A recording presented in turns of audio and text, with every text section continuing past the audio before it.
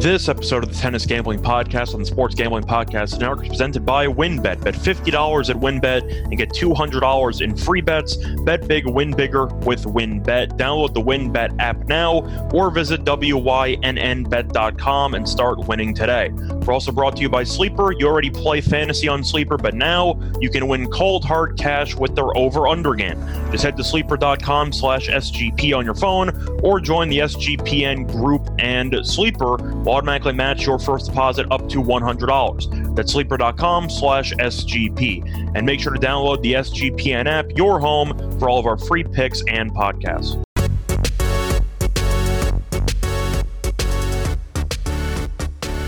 And welcome, everybody, to the first ever episode of the Tennis Gambling Podcast here with the Sports Gambling Podcast Network.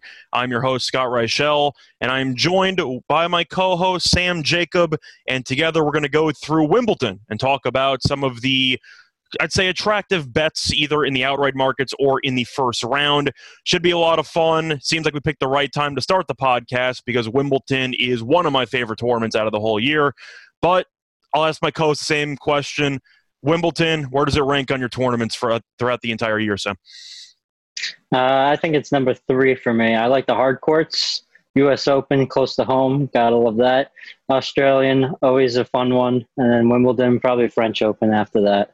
Fair enough. I can understand that. I kind of just like the actual aesthetic of the grass court. You see it pretty much for a month out of the year, yeah. And then after that you go back to clay and some hard court stuff. So I do like the, I'd say, intricacies of grass, but overall, the reason why we started the podcast, I was looking around, we covered a lot of sports. I know SGPN wanted to cover more, and they got a Frisbee podcast, and I knew at that point, once Frisbee was done before tennis, I had to do something. So that's kind of how we ended up getting started with the tennis podcast. So welcome. And let's make a lot of money over the course of the show. Now, before we actually get into the initial outright markets, we are going to take a quick word from our sponsor. Make sure to get down on the WynnBET $50 to win $200 promotion, where a $50 bet qualifies you for up to $200 in free bets. Bet $500 on sports or casino before July 31st, and you get entered for a shot to win the ultimate fantasy football draft experience at Encore Beach Club, including a 2-night stay at Wynn Resorts for you and your entire league. Plus, you have a chance to party with DJ Diesel.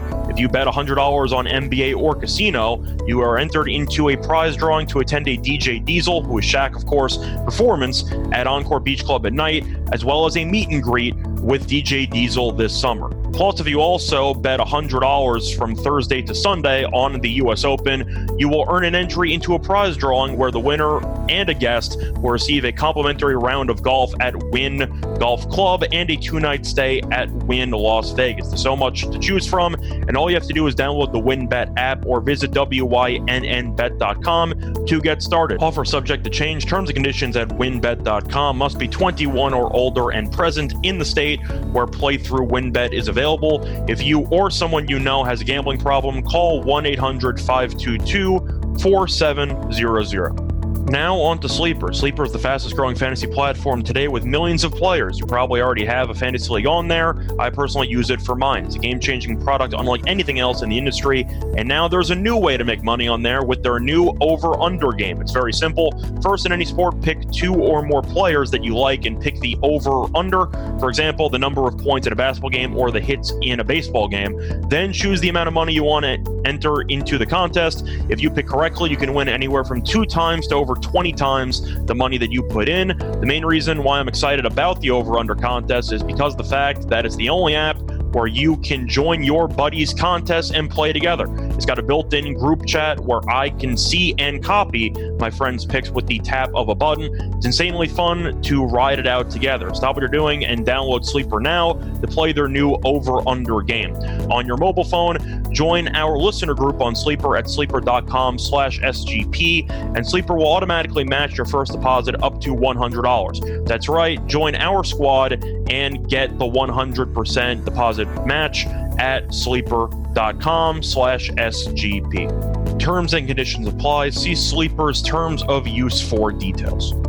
And welcome back, everyone, to the Tennis Gambling Podcast. Now, before we went on break, we talked about going through the outrights here for Wimbledon, and I'm going to go through just the favorites at the top, and then we'll go through some of our favorite actual picks with the value. We'll also go through some quarters. We'll go through a lot of stuff here. It should be a pretty long episode. I'd say most are probably going to be around 30 minutes or so, but with Wimbledon, especially at the start of the tournament, you got a bunch of matches, a bunch of futures, and we're going to be pretty thorough. So starting off with the favorites, of course, in Wimbledon, you have Djokovic. No surprise there. He's actually laying. He's around minus 120, minus 110, depending on where you shop around. Then you have Berrettini, who was last year's runner-up at around plus 550, plus 600. Then you have Nadal, who is technically still going for the calendar Grand Slam, as he did win the Australian and the French Open. There were some rumors that he was not going to play because of the leg issue that he was dealing with in the French Open, but he decided to give it a shot, and he is plus 800. Then you throw in some of the longer shots. You have Alcaraz at around 14-1. You have Hurkacz at 15-1, etc. So, Stan, we'll start off with you, going through the actual outrights. Does anybody really, I'd say, have a serious shot to win the tournament besides the favorites up top? Well, let me first say this. 64 matches coming on. This is the most exciting part of the year. And it's the beauty of having a tennis podcast now, because you have people like us who go through all these random, per se, matches that you don't have to do, and that we can make you money on the side as well. So when it comes to the futures, besides Djokovic and Berrettini, I guess if you want to put him in there, the only guy that I see besides, I guess, Nadal you could consider, but he has the fatigue factor. He's not He might retire as well. You don't know if the leg's going to hold up over the course of about 2 weeks. Yeah, he's not as elite on grass, but I can't say no to Hurkacz being in there. He just won the tournament beforehand, and he could make a run here. But when he reaches Berrettini and Djokovic, he should have a tough time. That's definitely true. Hurkacz did make a pretty solid run last year. So the fact is he has gone deep before. If you want to look at that 2021 run that he did make the semis. So he was very, very close to actually making the finals. Did not work out, as he eventually ended up losing to Berrettini in 4 in the semis. But if you want to actually go through his path last year, he beat some talented players. If you look, he ended up beating Musetti, beat Giron, beat Bublik all in straight sets, beat Medvedev in 5, ended up beating Federer in 3, and then he took a set off Berrettini before eventually losing. So Hurkacz has made a solid amount of, I'd say, quality performances on grass. Of course, we just saw him win a tournament where he came from a set behind Kyrgios in the semis, then ended up beating Medvedev in that final rather handily, actually. So Hurkacz definitely is in solid form. Now, I do want to go through, I'd say, the outright bets that you might be making for this actual tournament. We'll go to the quarters in a second, but to start off with the actual outrights for the overall winner of this tournament, of course I like Djokovic. I mean, there's no way that I can avoid betting Djokovic. I know that it's around minus 110, but in reality, you have to remember it is a much weaker field than most years. Right. Of course, Federer, who was the king of grass, is not going to be in the actual tournament because he's still rehabbing. You have Nadal, who's potentially compromised physically, and then you have Rublev and Medvedev, who are not allowed to play. And that's a whole separate political story, but the point is you have 2 top 10 players who are ineligible for whatever reason, in addition to one of the best grass court players of all time being out, and Nadal, who's a multiple-time champion, being injured. So, as a whole, I'm looking at Djokovic. You know that he probably would have won Australian if he was able to participate. I'm not going to roast him for losing to Nadal in the French Open. It's kind of what you're supposed to do. I know Djokovic was a favorite in that matchup. But Djokovic is the best grass court player of all time. Can I say that? With Federer? I was going to say, you can argue it's either him or Federer, maybe a 1A, 1B. But when you've won Wimbledon 6 times, it's pretty tough for me to pick against you, especially when you're healthy. I know. When was the last time he lost the title? What was the year? Was the last time he lost the title? Was that 2018? So 2020, he ended up not participating in the event. They didn't have Wimbledon in 2020. I was going to say, so he didn't participate because they didn't have it. So 2017 was the last time that he actually lost in a match in Wimbledon, and he ended up losing to Berdych via retirement. So he was injured. He got injured there in the second set and withdrew down 2-0 in the second. But in the last 3 years that they've actually had Wimbledon, he's won. So right. I'm not going to pick against him. Now, I'm not going to say it's as big of a lock as Nadal in the French Open every year, but it's pretty close. I think the two locks every year in tennis are Djokovic, Australian Open, and Nadal French. But, of course, Djokovic is still a monster on grass, and I'm definitely going to pick him to win the tournament. Now, if you want to make a case for Berrettini, he was the runner-up last year. He made Djokovic work for it a bit, but, of course, Djokovic got the better end of the result. And Berrettini also entered a couple of tournaments before Wimbledon this year. And Sam, remind me, how'd he do? Berrettini? Yeah, how'd he do? He did pretty well. Winning 2 tournaments back-to-back. Not playing the next one, but he didn't lose a match. So. Yeah, he was undefeated. So that's pretty good. I know the issue going into those tournaments was the wrist issue, which caused him to miss about a month. But after a 3-set match against Albert in his first match back, he looked really good, and he basically dominated. So I think those two should definitely be the favorites. Nadal, can we call Nadal a wild card? I personally don't even see him in there. I mean, he's Rafa Nadal, so you have to throw him in there. But personally, I don't see him in the top of the field. No, I can agree with you. I think that there's definitely, realistically, 3 tiers at the top. You got Djokovic by himself.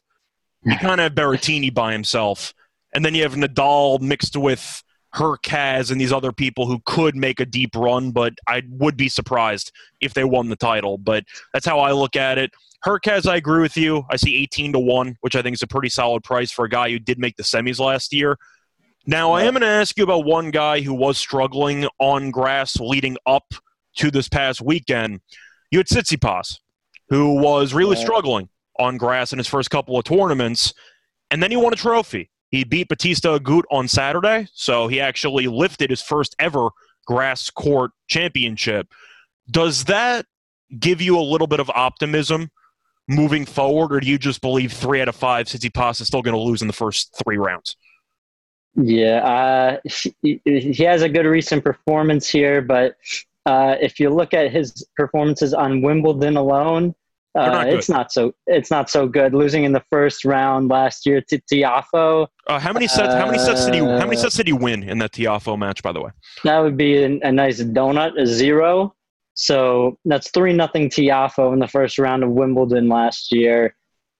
He lifted a trophy, I guess. Yeah, sure. In a 2 out of 3 playing a middle tier field, but here, I don't think so. Yeah, that's fair. I'm trying to think of any other pieces. Of course, you're going to a gambling podcast and people want to hear 100-1, 200-1, 50-1. But in reality, I mean, for the last 15 plus years, roughly 20 years, it's men's tennis. Usually the favorite wins the tournament, or at least somebody in the top 3. You have some exceptions. I know Wawrinka won a couple in the French Open and in the Australian Open. You had Cilic, who ended up winning the U.S. Open a couple of years ago, Del Potro a long time ago. But for the most part, it's a big 3 dominated world, and I know that the big 3 isn't the same anymore because Federer's not in the tournament and Nadal might be a little bit compromised. But I do believe that Djokovic is a minus for a reason, and you could really make the case he should be a bigger minus because he's 3-0 in the finals in the last 3 tournaments because nobody can beat him on grass. So that's kind of how I look at it. You mentioned before that you like Djokovic a lot, but you're trying to look for the field to see if there's any type of player that could maybe potentially win.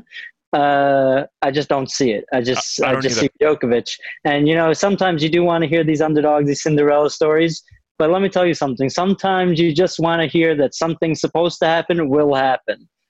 And I'm with Djokovic all the way in this tournament. The only type of thing, a little breath I guess, little window Berrettini and all these guys have is that we haven't seen Djokovic play at all this year on grass.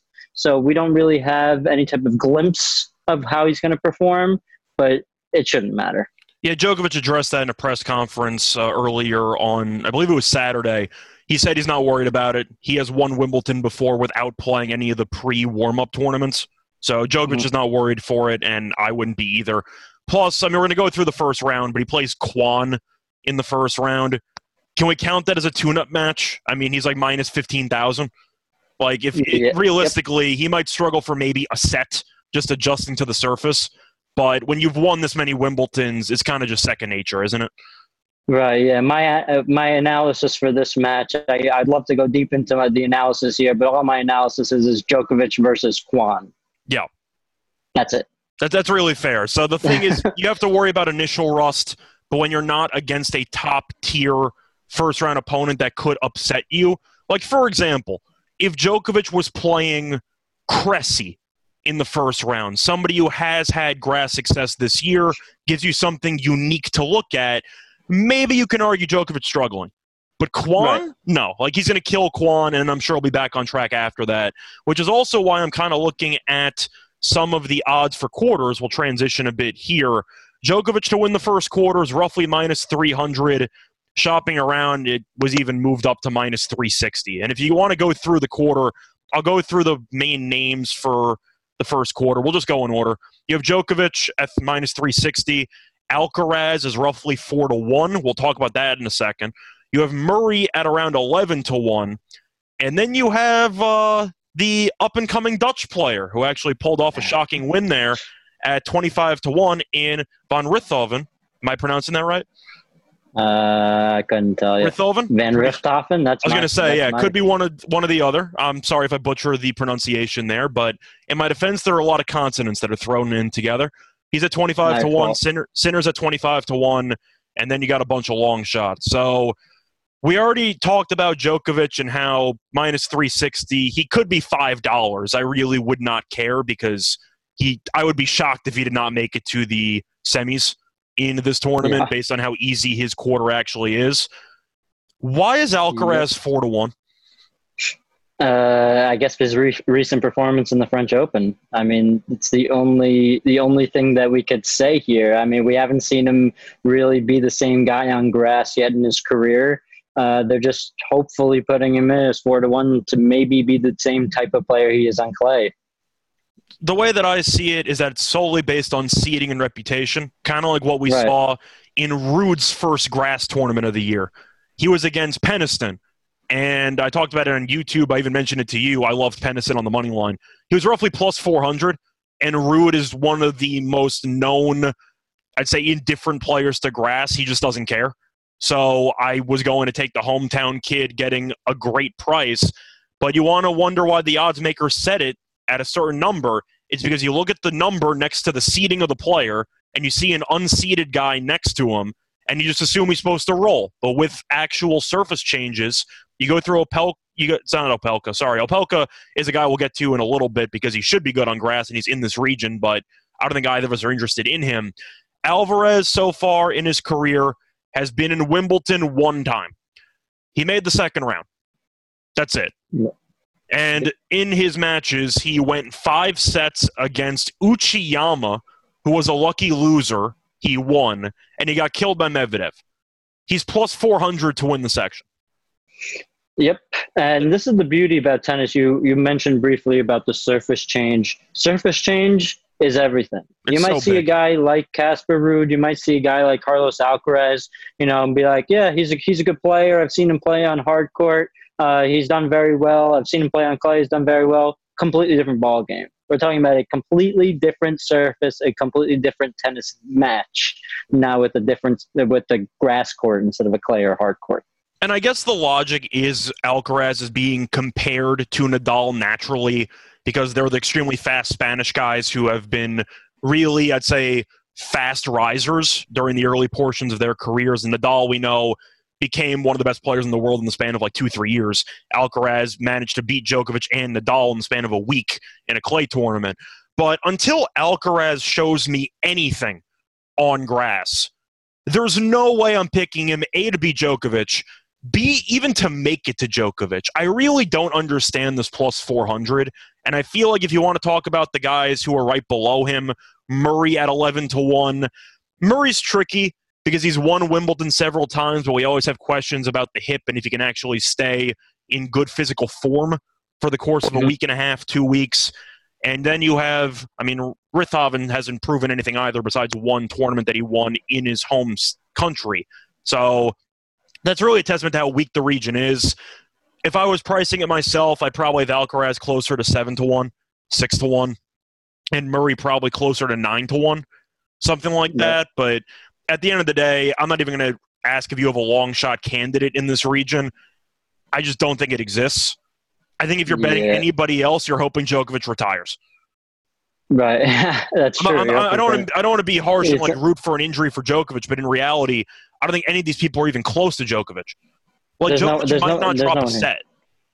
Yeah, there's no one here. The fourth favorite player, like you said, is Richthofen. He won one tournament. Before he won that tournament, he had a bad loss to a guy I don't even know on grass. So, he just won a tournament in his hometown of the Netherlands, but who is he?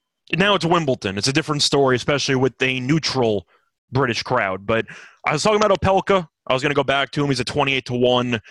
I'm going to bring him up later for the first round matchups, just to at least bring a discussion into it. Opelka, for whatever reason, one of the best servers on the tour. He's been terrible on grass.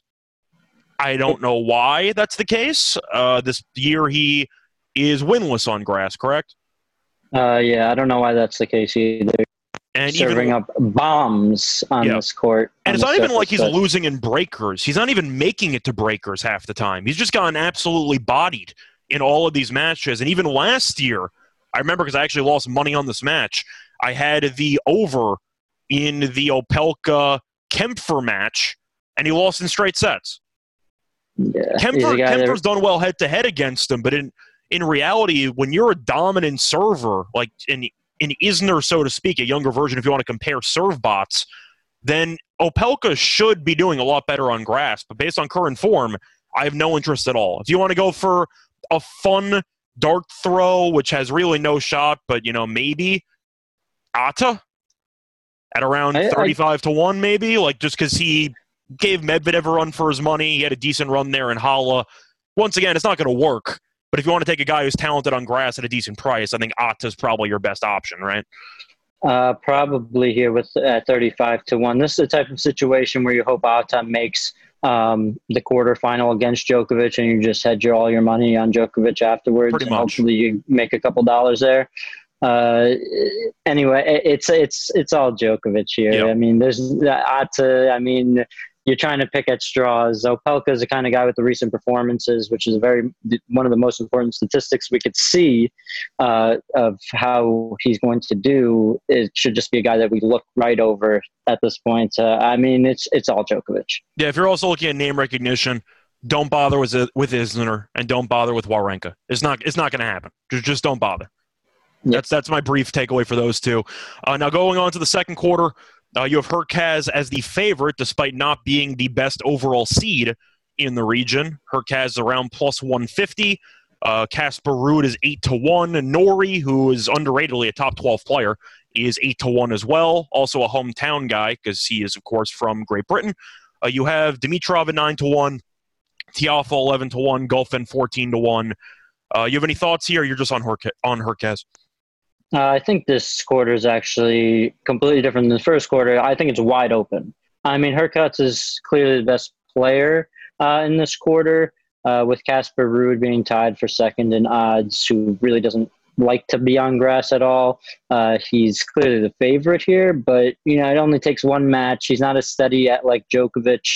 He could potentially fall. This is a type of quarter where you could take a long shot and just ride it to the quarters. Now, I do want to ask, since I mentioned the hometown kid before and how, in the Netherlands case, of course, home crowd can give you the spark you need in order to win a tournament. I bring it up because Norrie's 8-1 and Peniston is 20-1. Now, do you think that the odds makers A, adjust properly to the home court advantage, or B, if the answer is no for question one, do you think they over-adjust or under-adjust? I think it depends on each match, honestly. It depends on who they're playing at the time. I don't know if they do it for the futures, really. I think they really look at the field, see who's the best, and price it. Even if you were betting it, would you be more attracted towards betting a hometown guy, or do you just believe that eventually the cream rises to the top anyway? No, absolutely. I bet on a home court guy compared to somebody else. It's like having a home stadium advantage in basketball or home field advantage in football. You know, you got the crowd on your side. It's good to have the crowd on your side. It gives you the momentum even when you're down, and it could help the player win a match. So I know both of us are going to be in agreement. Having said what we just said, I don't think there's any value on Peniston at 20-1. I don't think he's a good enough player. No, he's an up and comer. It's tough to say that he's going to be winning a quarter right now. I mean, once again, I said before, the main win that he had on the grass court season was a play where I had him, and he played Casper Ruud. And Ruud, as we mentioned before, is one of the worst grass court players of any ranked person, especially in the top 10. So it's an impressive win there because he beat a guy who's in the top 10, top 5, but still, circumstances matter. I don't think there's any value on Peniston. You cannot convince me that Peniston's a better player than, for example, Fucsovics or Mannarino. Or I know Fokina had the wrist issue, which caused him to retire in his last match. But when you're talking about head-to-head, I think all those players I just said are better than him. So I have no interest in taking him at 20-1. The reason why I ask is because I was really kind of tilting towards Norrie. I think Hurkacz is probably going to win the quarter, because he made the semis last year, so he has been accustomed to making deep runs, and he also has looked really good on grass this season. I think the only two choices I'm really interested in are Hurkacz and Norrie. That's basically it. I know Dimitrov had some decent Wimbledon runs several years ago, but he's too inconsistent. I can't get behind Dimitrov. I know that people have waited for him to pop, and of course he beat Federer in that U.S. Open X amount of years ago, but he's underachieved his entire career. I'm not picking him. Ruud at 8-1 is an absolute joke. I have no idea how Ruud is not like 18-1. It's because they're not factoring in the surface. I can't say they're not factoring it in though, because if you're looking at the overall title odds, Ruud's 150-1. I mean, overall title odds, we have 1 tier, 2 tier, and everybody else. But my point is, I don't know how I just don't get how Ruud's a top 5 player. You put him at 150-1 to win the overall tournament, which makes sense to me. But then you put him at 8-1 to win the quarter. How does that make sense? You're right. Maybe they are factoring in the surface, but he clearly doesn't want to be there. So I mean, right, like you said before, 18-1 would be more reasonable than 8-1. I wouldn't spring for Ruud here in any circumstance. Do you have any other player that you want to talk about in this region besides Hurkacz and Norrie? Because that seems to be my 2 favorite options in this quarter. I've got one. His name is Kovics at 35-1. He's on the opposite side of Hurkacz, who's, like we said, is clearly the best player in this quarter. Hurkacz has a shot at making a path to that quarterfinal, where you could hedge at, let's say, around a -250 if he plays Hurkacz. But taking it at 35-1 now and taking a hedging at the -250 can make you a couple of pretty pennies. And Fucsovics has been pretty good on the surface in the past. Now, of course, the question you got to actually bring up regarding Fucsovics is recent form, particularly health. Because his last 2 matches entering the tournament, he retired. Now, one thing that you can point to, which is a common theme, usually the week of Wimbledon or the week like right before it, more players tend to retire than usual, because they want to rest their bodies for the actual Grand Slam, where the prize money is significantly higher. So they prioritize staying healthy in the Grand Slams. Does it concern you at all that Fucsovics retired in 2 straight matches, and he's an underdog in the first round against Bublik? Of course, it concerns me. It definitely concerns me that he was hurt and retired in the last 2 matches he played. These were 2 weeks ago. But if he's a healthy Fucsovics, the reason why I like him so much, for an example, is 2 weeks ago, before he retired against Kyrgios, he beat Hurkacz. He is able to beat him in 3 sets, which makes him a serious contender to, if he happens to get into that quarterfinal, actually pull through at 35-1. He's got a good record of going into Wimbledon. He's got a good record usually on grass when he's not hurt. 35-1 is just a good price, in my opinion. I'm not saying he's going to for sure win the quarter, but if you want value, there's value. Yeah, I think if you want to look around at all the other long shots, that's probably the best option you have. If you want to make a case for Vesely, because he was decent on grass in the past, have fun with that at 80-1, but he's also injured all the time. There's no guarantee he'll hold up physically. But moving on to the third quarter, I think this one is the most difficult quarter, either this one or the fourth one. I think it's very close. But you have Berrettini, who's a minus 110 favorite in the quarter. Tsitsipas is 5-1, Kyrgios 5-1, Shapovalov 12-1, Diminuar 12-1, and Agut at 16-1. I'm assuming you're all over Berrettini? I gotta be. I can't. I hate. Keep picking the favorites, chalking it up, but Berrettini's been proven. He's proven back-to-back winners in his past 2 tournaments. He's the runner-up last year. None of these guys have really proven themselves on grass too much. Kyrgios is always a wild card. He's the most volatile player maybe of all time. But Berrettini is a clear favorite in this quarter, and yeah, I'm all over him. Yeah, Berrettini, it's very, very tough to go against when his grass matches in the last 2 years, he's lost 1 time to Novak Djokovic in the Wimbledon final. It's very tough to find a guy who can dethrone him. Tsitsipas, maybe if he truly found his form on grass, but I'll believe it when I see it.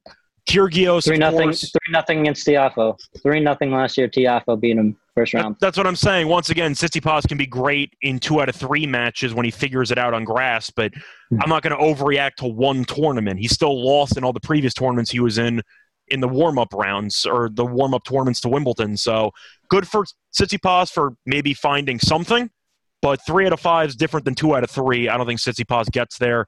Kyrgios will self-destruct at some point. I'm just being honest. I like Kyrgios. I think he's entertaining. But in reality, do you really trust him to keep his composure, especially in 3 out of 5? Of course not. So, no, I'm just imagining lifts the towel up, hits the self-destruct button, and boom, it's all over. Yeah, a couple of yells at arguments with the chair ump. He might get a game misconduct penalty or something. I don't know. I think maybe you can argue Bautista Agut at 16-1 because he did end up pushing Tsitsipas to 3 in that final. So if you want to find a bigger price, maybe Agut because he's a steady player. I don't think the serve's good enough, which I think is going to be his undoing, which has been Agut's issue all career long. He's a great player. He just can't serve. So it's going to kill him in some of these bigger matches. But yeah, that's kind of what I'm looking at. Nobody else I'm really interested in. I think it is pretty funny that Coric is still listed at 40-1 when he officially withdrew from the tournament today. So if you're trying to avoid getting scammed, do not bet Coric to win the region or the tournament because I don't know about the fine print. You might not get refunded for that. So just keep that in mind. Don't get scammed, folks. Do not get scammed. Don't get scammed, but always keep in mind which players withdraw. The fun part is we don't even know who's taking his place. They have not done the lucky losers draw yet. So right now, Schwartzman is playing against undecided. So we'll see how that goes. But to move into the fourth quarter, this is the fun one. You have Nadal as the favorite at around plus 120. You have Felix at plus 300. Cilic at plus 450. Fritz at around 11-1. Evans at 15-1. Cressy at 17-1. Any thoughts? This is a wide open quarter, in my opinion. I think this is the most open quarter. It's either this one or the second one, but I think it's the fourth one. Right, yeah. And especially because, in my opinion, Nadal, I don't even think should be a name you should be really too afraid of, especially if you're going with a guy like Auger or Cilic. You could really have a winner there and not have to be worrying about hedging at any point. Nadal could lose early. I really wouldn't be surprised, even though his name is Rafa Nadal. Or retire, once again. Right, or retire, exactly. And if you want to push for a big value play here, this is the quarter to do it. Is there one in mind? Are you potentially looking at previous Wimbledon semifinalist American Sam Querrey at 40-1? That's exactly what I'm looking at, actually.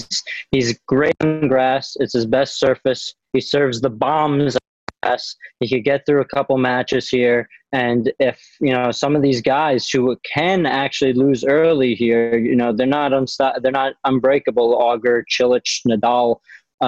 He can make a run, Querrey. I really wouldn't be surprised here. I do want to ask regarding Nadal's injury concerns. Would you rather play Nadal early in the tournament or later in the tournament? You mean if I'm a player in Wimbledon? Yeah. Oh, as late as possible. Okay. Because fatigue's going to be a factor. I know he took those, cortisone shots to the leg to be able to stand up in the French Open. But he claims he couldn't feel one of his legs, and he won 11 straight games. That might be a little bit of an exaggeration, but, that's a separate story. Right, yeah. The only issue with Sam Querrey here is that he does play Nadal, and probably if Querrey wins, Nadal wins in the second round, which is not a fantastic draw. That's why I brought it up. It's not the best draw, but those cortisone shots could get to Nadal at the point. This is not a surface. He's going for the calendar slam, but he's vulnerable technically. Yeah, he's vulnerable. I think Nadal's entering the tournament, of course, with the hopes of winning. But in reality, I don't think he's giving himself much of a shot to beat Djokovic. I don't think he's going into this tournament expecting to lose, but I feel like he's going to the first couple of rounds willing to test out the leg. If it goes well, he'll keep going. If not, he might shut it down. Because we know that he's always capable of bouncing back and winning the U.S. Open. And Wimbledon, I would say, is his, least important Grand Slam tournament. Can I say that? Yeah. Maybe the Australian Open, maybe? Like, if you want to make an argument. No, Wimbledon. No, I agree with you. So, for me, I'm actually going to go out of the top three, and I'm not going to talk about Querrey. His odds dropped based on what happened this past weekend. I am taking an American, though. I'm taking Taylor Fritz at around 12-1. I think the odds are extremely fascinating. And Fritz served extremely well in that final against Cressy. He was not broken in the entire match. I believe Cressy won 10% of return points. 10%. So Fritz had probably his best serving match of all time leading up to this tournament. And if you want to talk about players who can overpower the opposition, Fritz does have a very good serve, a very good forehand. The backhand's iffy at times, I'll admit that. But I do believe on grass with the shorter points, Fritz definitely has the talent to make a run in this particular tournament because he has a very, easy section. He plays Musetti in the first round, Italian player not very known for his grass skills. Then he plays the winner of Gray versus Zhang, who most people don't even know who either of those guys are. Then after that, he'd play the winner of either Martinez Molkin versus Rune Giron. That's his path for the first three rounds. So I do think Fritz has a very easy path to the fourth round. And if that's the case, I do think you're getting a pretty good price, especially if Fritz is capable of, even against Nadal, holding serve a fair amount of the time and getting to tiebreakers. Maybe he can pull it out. We'll see what happens. But I do like Fritz's current form at around 12-1 for that quarter. I'm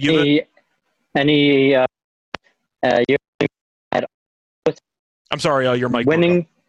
Do you have any holdbacks with him last tournament and the fatigue factor, or going full forward?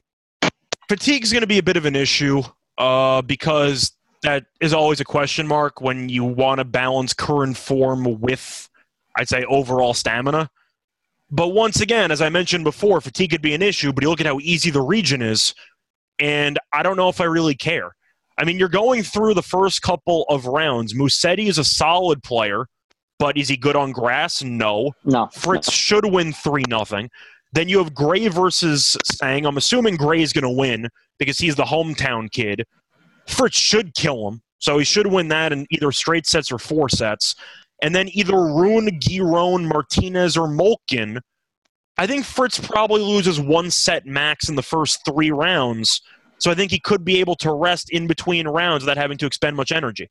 So at the end of the day, I just think Fritz has a good path, and fatigue won't really play much of a factor when you're only playing 3 sets and your opponents have to play 4 or 5 in the same equivalent rounds. But other than that, though, that's going to be the futures breakdowns with the overall outright winner and the quarters. But we're going to get into the actual round 1 matchups right after a word from our sponsors. We're also brought to you by Trade Coffee. Do you like to have delicious coffee delivered straight to your home? Then Trade Coffee has you covered. Trade Coffee connects customers to the freshest and best tasting coffee they've ever made at home by partnering with the country's best craft roasters. On top of that, Trade Coffee also has a team of coffee experts that personally taste test over 450 roasts, so they know exactly what to recommend for you. All you have to do is answer a couple of questions and you'll get your own personalized variety of coffees delivered fresh to you as often as you like. Trade also has a great deal going on right now. They're offering new subscribers a total of $30 off their first order plus free shipping when you go to drinktrade.com/SGP. That's more than 40 cups of coffee absolutely free. Get started by taking their quiz at drinktrade.com/SGP and let Trade find you a coffee that you'll love. That's drinktrade.com/SGP for $30 off. Welcome back, everyone. Now, before we went on break, we went through all of the futures. It might have dragged on a little bit, but damn it, we're thorough.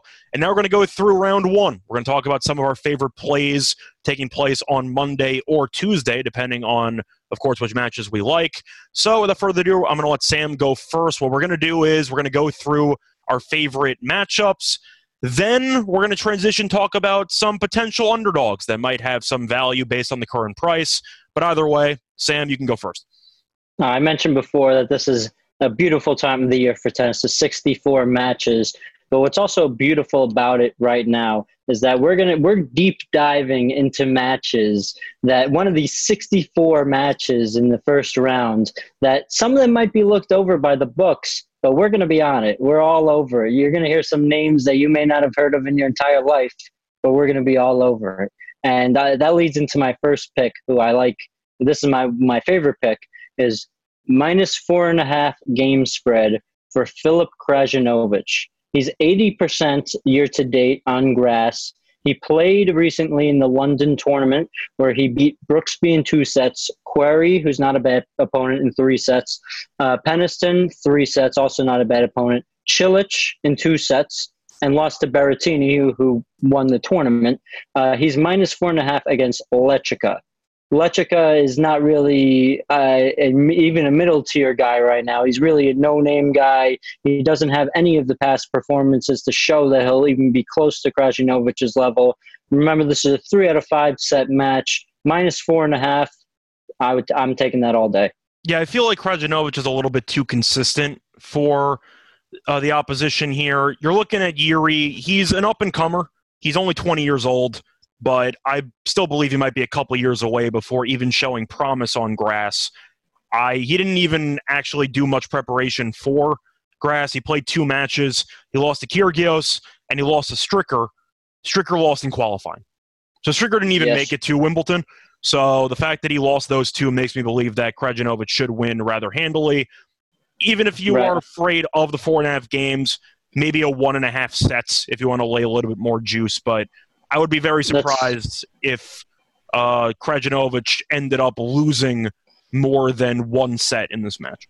Right, and if you want to do -1.5 sets, I'm not going to be angry at you. -2.5 sets I even like here. But talking about that Stricker match alone, Lectica won the first set 6-3, and Stricker beat him 6-1, 6-4. So talking about the spread just in general, just to compare with a guy named Stricker compared to Krajinovic, Stricker was able to win by 4 games in a 2 out of 3. Now we have Krajinovic, way higher class than Stricker. He's only a -4.5, and we have 3 out of 5 sets. With the 6-1 too. So when you lose 6-1 on grass, it means your serving's not exactly top tier.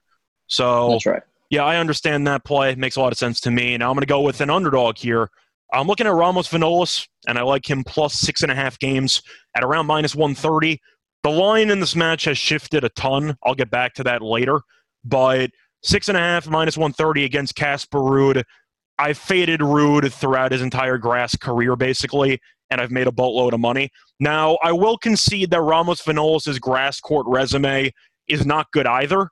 He hasn't won a grass court tournament, or a grass court match, I should say, in about 5 years, but we're just not going to talk about that for a second. We're going to focus on the fact that Ruud has to win by at least 7 games.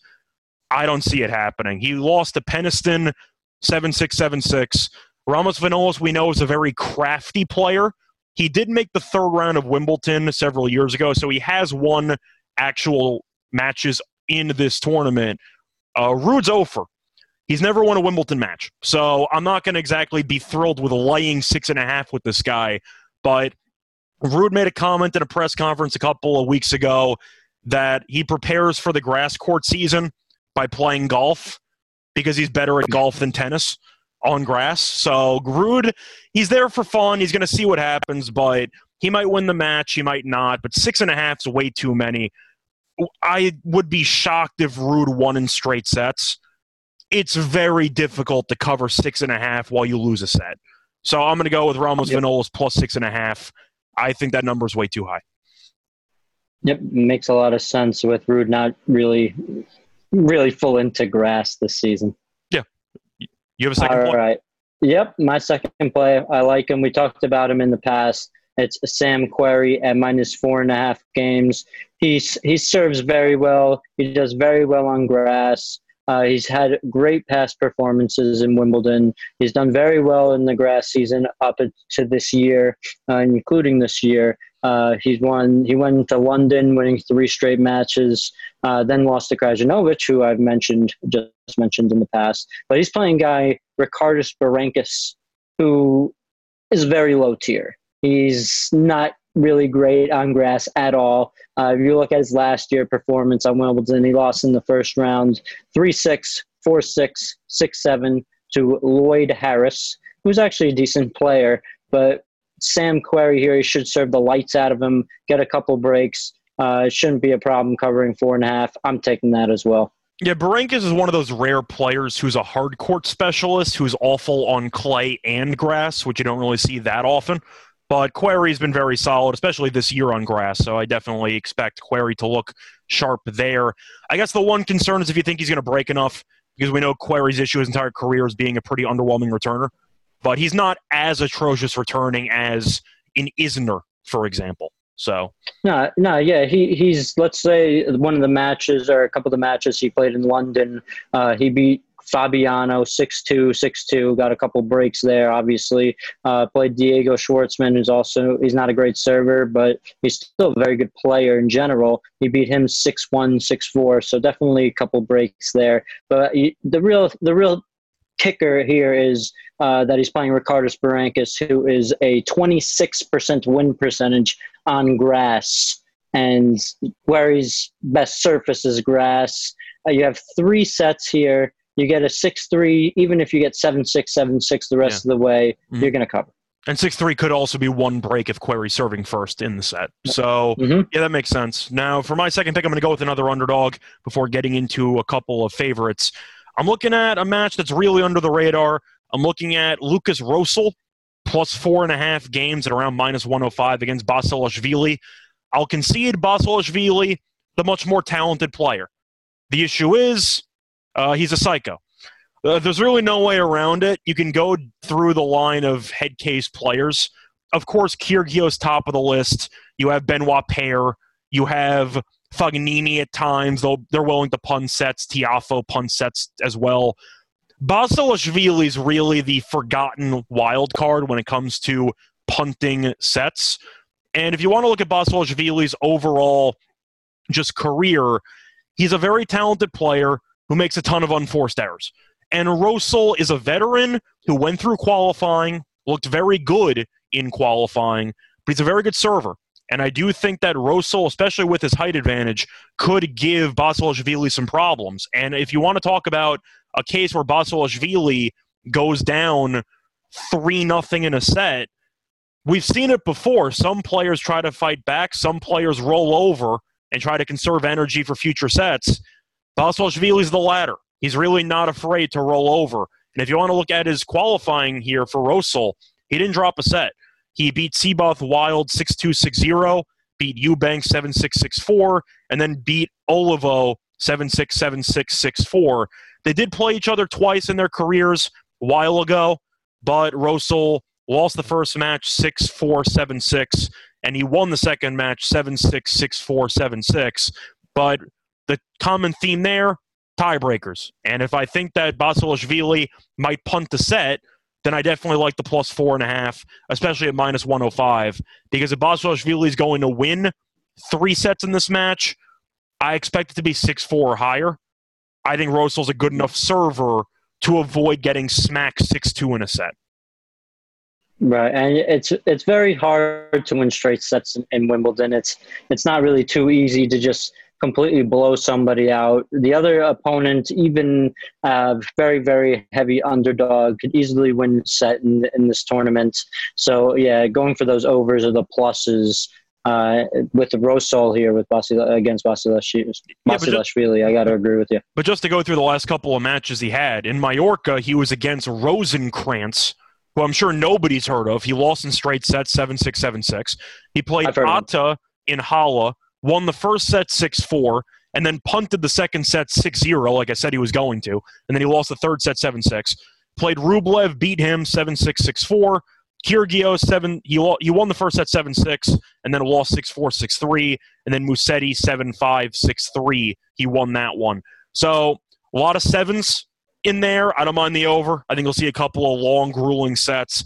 And with the unforced error quantity that Basilashvili is known for, I highly expect him to punt the set.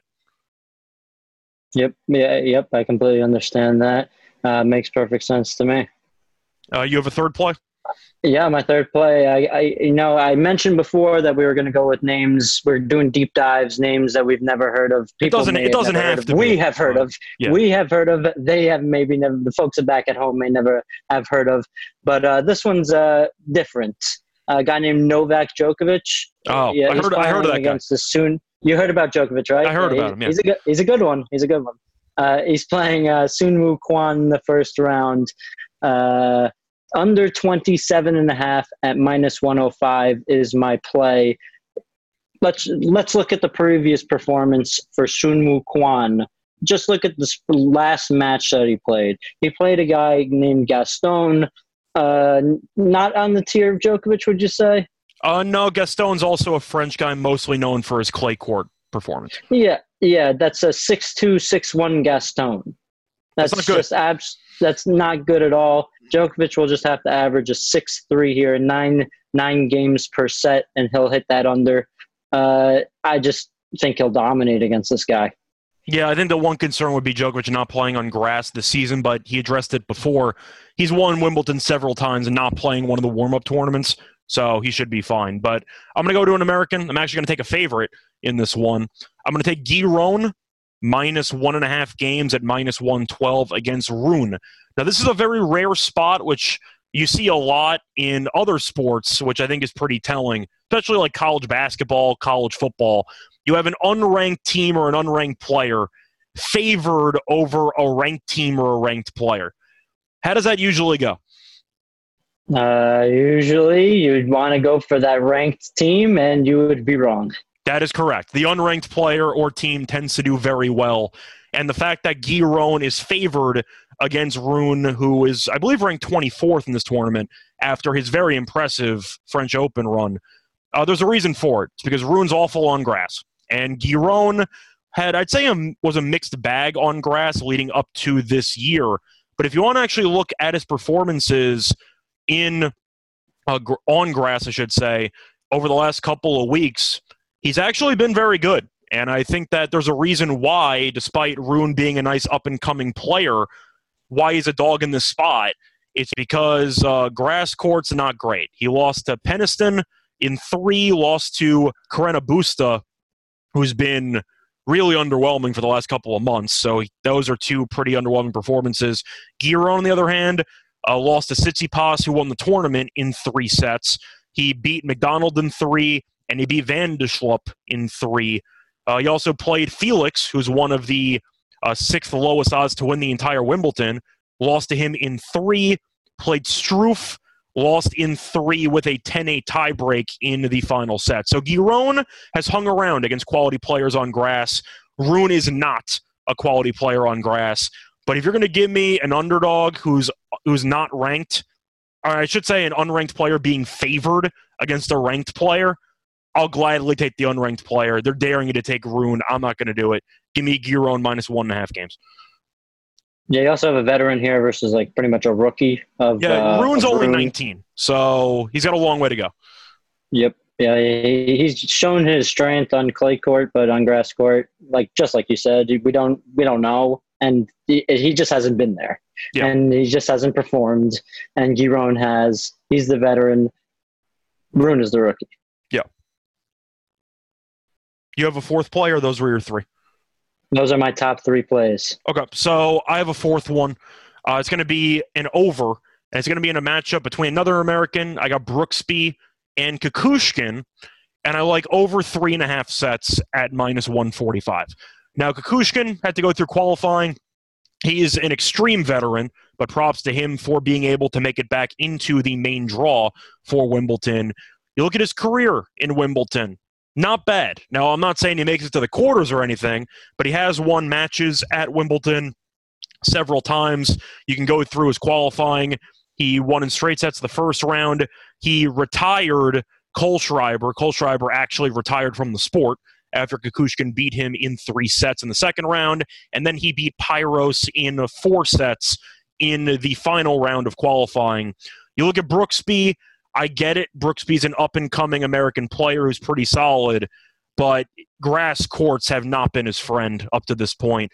He beat De Jong, who is an extremely low-ranked up-and-comer as well in the first round in the Netherlands, lost to Gaston in 3, played Krajinovic, lost in straight sets, played Draper, and got absolutely destroyed, lost 6-2, 6-2. But the issue with Brooksby, he's not a good server. He's a good rallier. His court coverage is pretty solid. He can't serve. Kukushkin does have powerful strokes, and he can serve. So I do think that you will see a competitive match. I think Kukushkin might be live to win the match, but 3.5 sets at minus 145, I don't think Brooksby's good enough for me to assume he's going to win in straight sets. And I hear you. You sold me just when you said that Kukushkin played Kohlschreiber, and then Kohlschreiber retired from the game. Yeah, he retired from the sport. It was just done after he saw Kukushkin come on the court, because Kukushkin served up some bombs, and Kohlschreiber said, I'm done. It was a very good match, though. It's over. Kohlschreiber's been, in his career, a pretty solid grass court player. Now, I'm not saying Kukushkin's an amazing server, but I think he's a better server than Brooksby.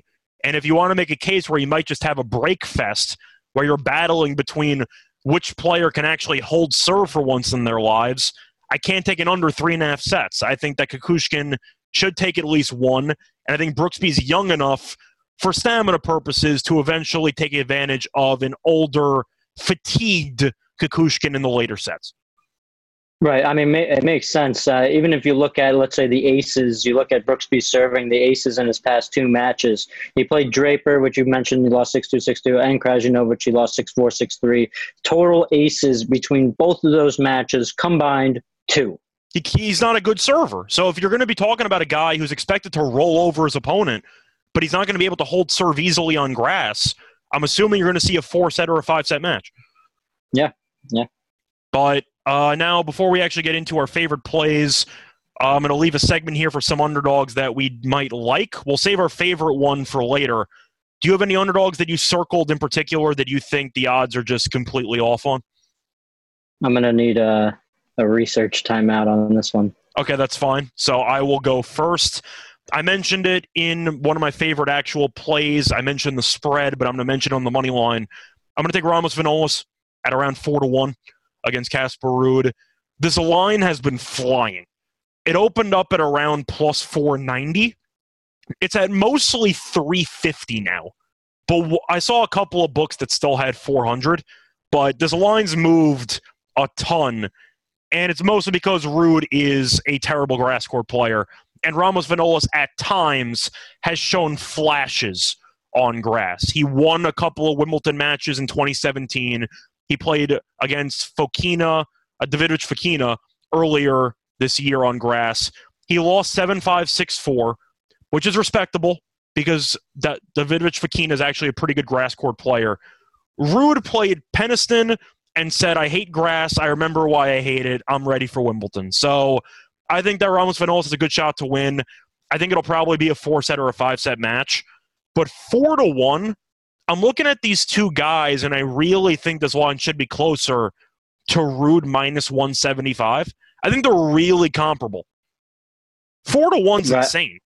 Yeah, that's very high for a guy who'd rather play golf than tennis on grass.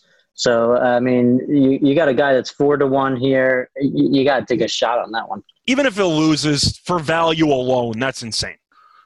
Yeah, that's good value. That's good value, hands down. I got my guy. I mentioned him in the past as a good value pick for the quarter. I think as long as he's healthy, which he says that he is, and that ATP says that he is, Marton Fucsovics versus Bublik. Fucsovics at plus 145 here. I'm not sure if it doesn't match up to the plus 400, but I'm just sniping out value. Fucsovics has done well in the past, just like how I mentioned before. Bublik is kind of volatile at times. What, the underhand serving doesn't wow you at times? Sometimes it can be taken advantage of, but yeah, a little bit. Yeah, but if Bublik doesn't really show his A game here and Fucsovics is healthy, I mentioned that he beat Hurkacz earlier this year already a couple of weeks ago. I think Fucsovics can easily take the match here if he's healthy. Yeah, that's the main question mark. But of course, it could be a great spot to get a live line. Bublik's another one of those guys, when the going gets tough, he quits. So if Fucsovics can make him work for it, I don't think Bublik's going to come back from a set or two down. I think he'll just roll over. But Fucsovics is very good at keeping the ball in play. And I do think that Bublik, with his unorthodox and questionable shot selection, might just start spraying the ball over the court. So I definitely understand that. The unforced errors could be at an all-time high. You just never know with Bublik at any And the double point. Faults. True. Which are huge. But that's going to segue me into another underdog that I'm tempted by, who is, well, an even bigger psychopath than Bublik. And I'm going to potentially back him. You might have to talk me off the ledge on this one. It's Benoit Paire. Oh, boy. And it's plus 275 against Halys. And I'm aware that Paire is a lunatic, and I know that if he goes down 2-0, he's going to pack it up and go home. These are all scary points. I am aware of it, but I don't think that Halys is a good enough player to be laying somewhere in the minus 300 range against Paire. You're looking at Halys leading up to this actual tournament. He's been pretty underwhelming on grass. He beat Tabilo, he beat Kudla, lost to Rusevori, beat Kuznetsov in 3, lost to Jordan Thompson 6-2, 6-0, which is just awful. 6-2, 6-0. He retired 3 games into a match against Albert, and he beat somebody named Topo in Stuttgart, who I'm sure nobody's ever heard of.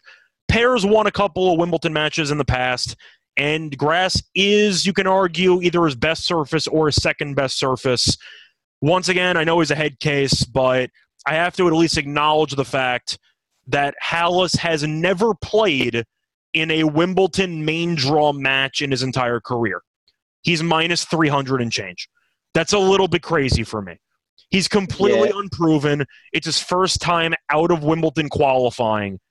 I can't lay $3 and change with him.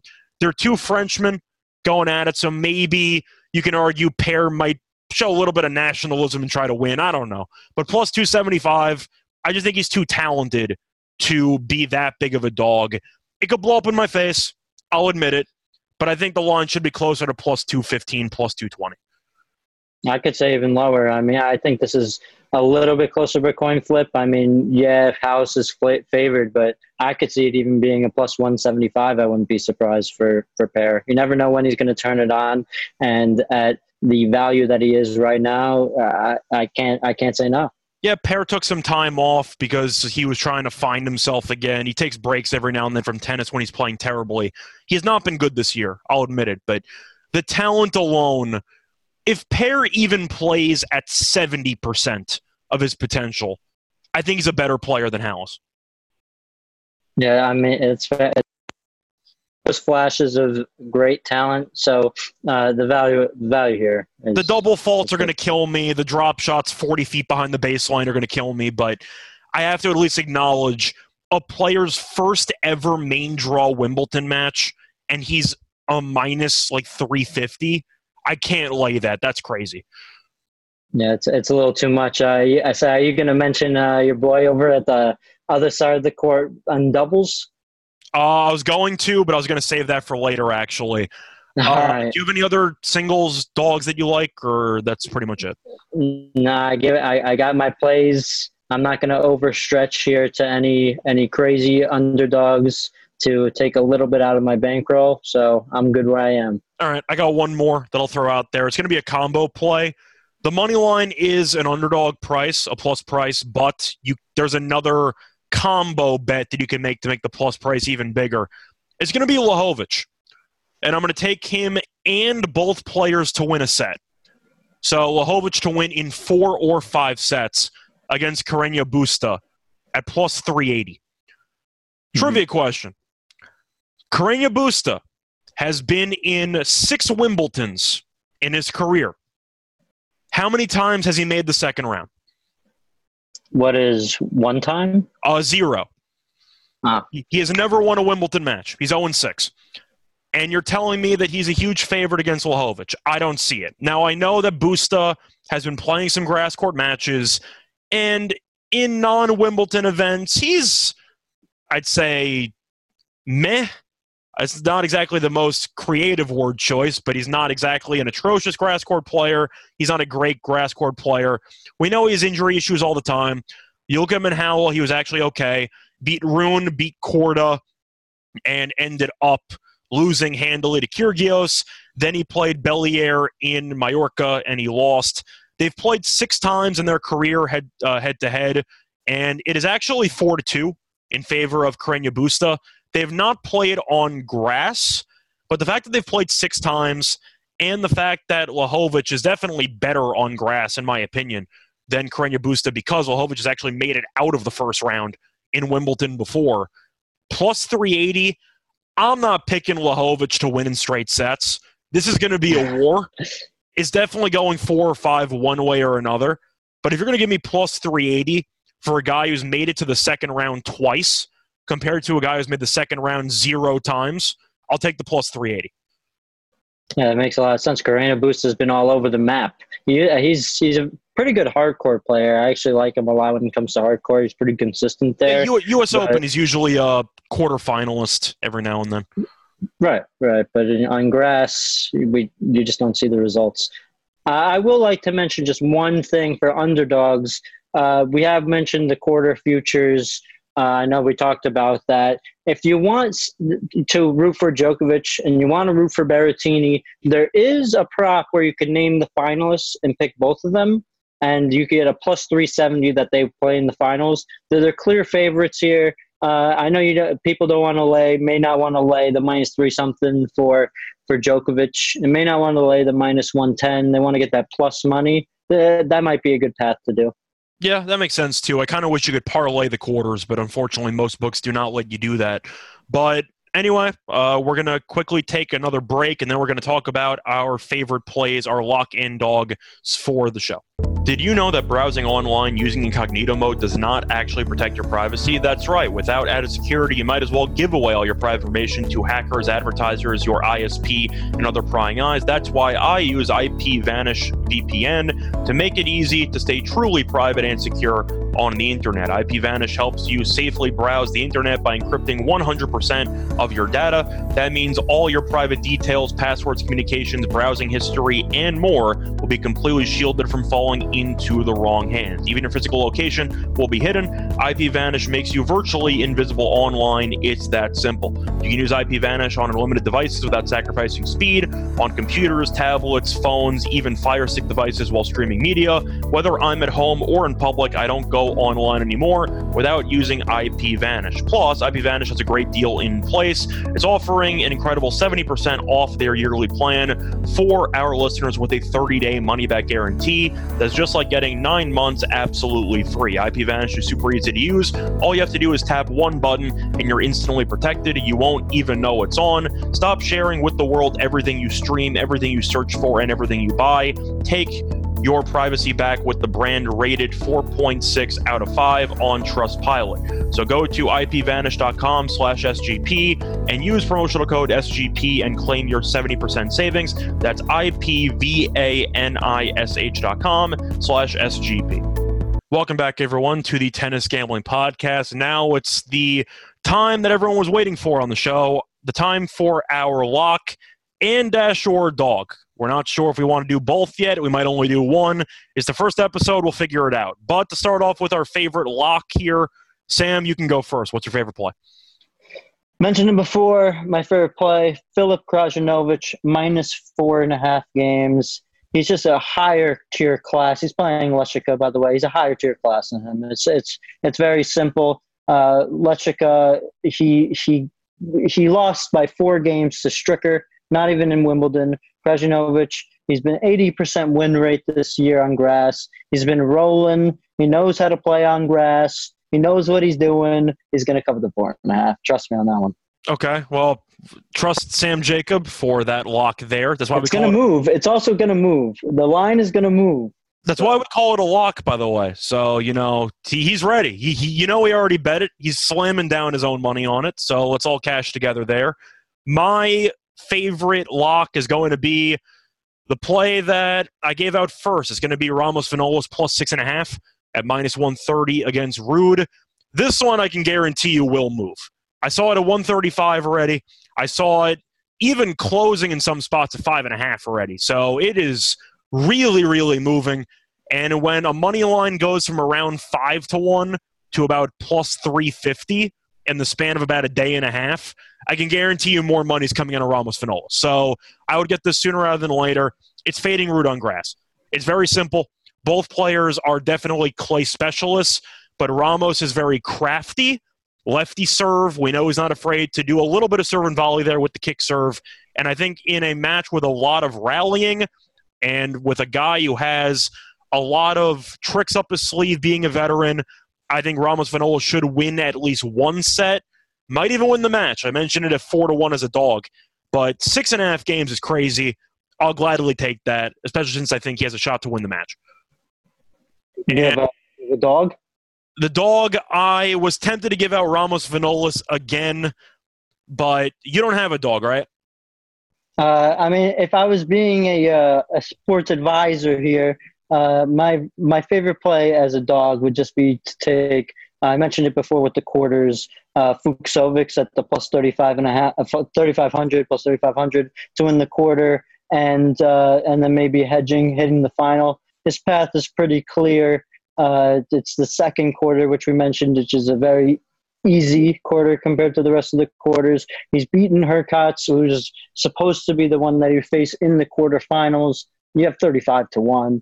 That's what I would go with when we're talking dogs. Yeah, and for the dogs here, of course, I'm not going to do Ramos Vinolas for both, but I am tempted by that +400. I'm going to go off the reservation. I'm going to give out a dog that we have not even talked about because it's not even men's. It is men's doubles.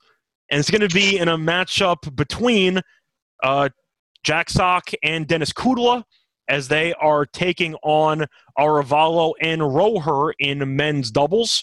Sock was originally +185 with his partner. It's now mostly +140, but I can still find a 160 out there. I'm going to take it. Jack Sock might be the best doubles player on the planet. He's definitely top 5. And the rankings are not going to indicate that because he doesn't play many grass court. He doesn't play many doubles tournaments. But Sock's incredible. And in Wimbledon, in his career, he's been extremely successful in doubles for Wimbledon. To go through his actual resume at Wimbledon, he won the entire Grand Slam doubles in the Wimbledon tournament in 2014 and 2018. So you have a 2-time champion in Wimbledon doubles.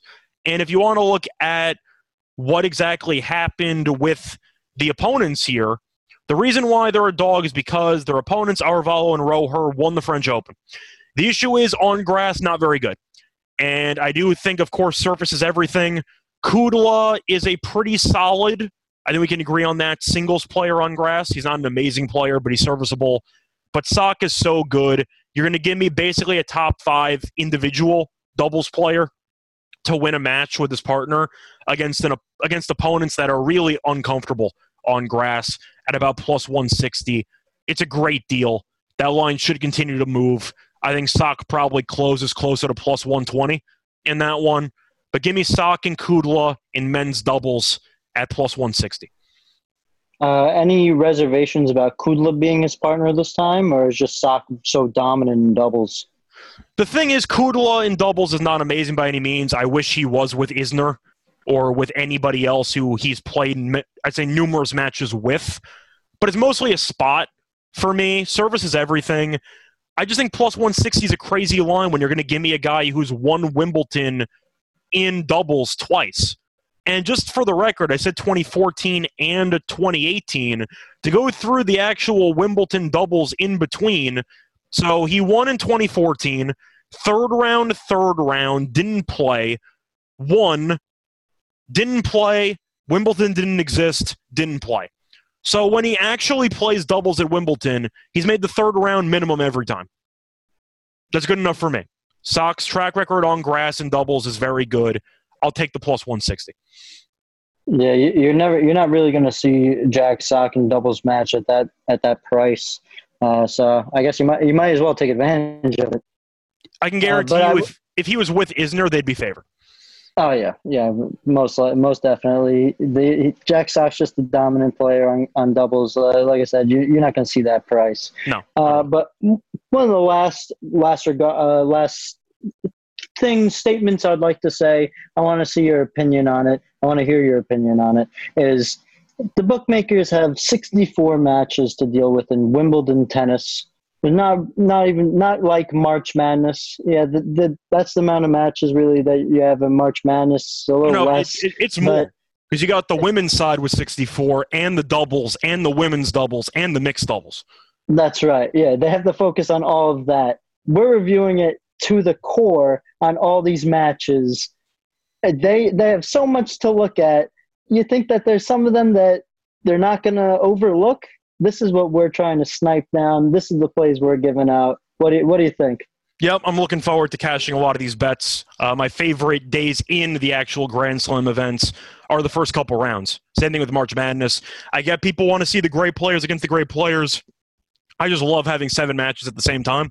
You can just pick and choose what you want to watch. It's a lot of fun, and I'm looking forward to making a lot of money over the course of this tournament with you. We'll be back later on in the middle of the week to go through some mid-tournament plays, but you can find me on Twitter at Rice Show Radio. Besides that, I'll still be on the NBA Gambling Podcast, the WNBA Gambling Podcast once Terrell is back from vacation. So I'll still be around. Should be a lot of fun. Sam, as right now, you don't have a Twitter, right? I do not at the moment. Okay, we'll work on that. Either way, you can find him somewhere. We're just not sure where. But good luck to all of you and all your bets. Sam, any final words? I'm just happy to be here, and this is the time to place in your bets on tennis when there's 64 matches going on all at once. Yep. Also, since we are a new show on the actual Sports Gambling Podcast Network, leave us a review. Let us know what you think.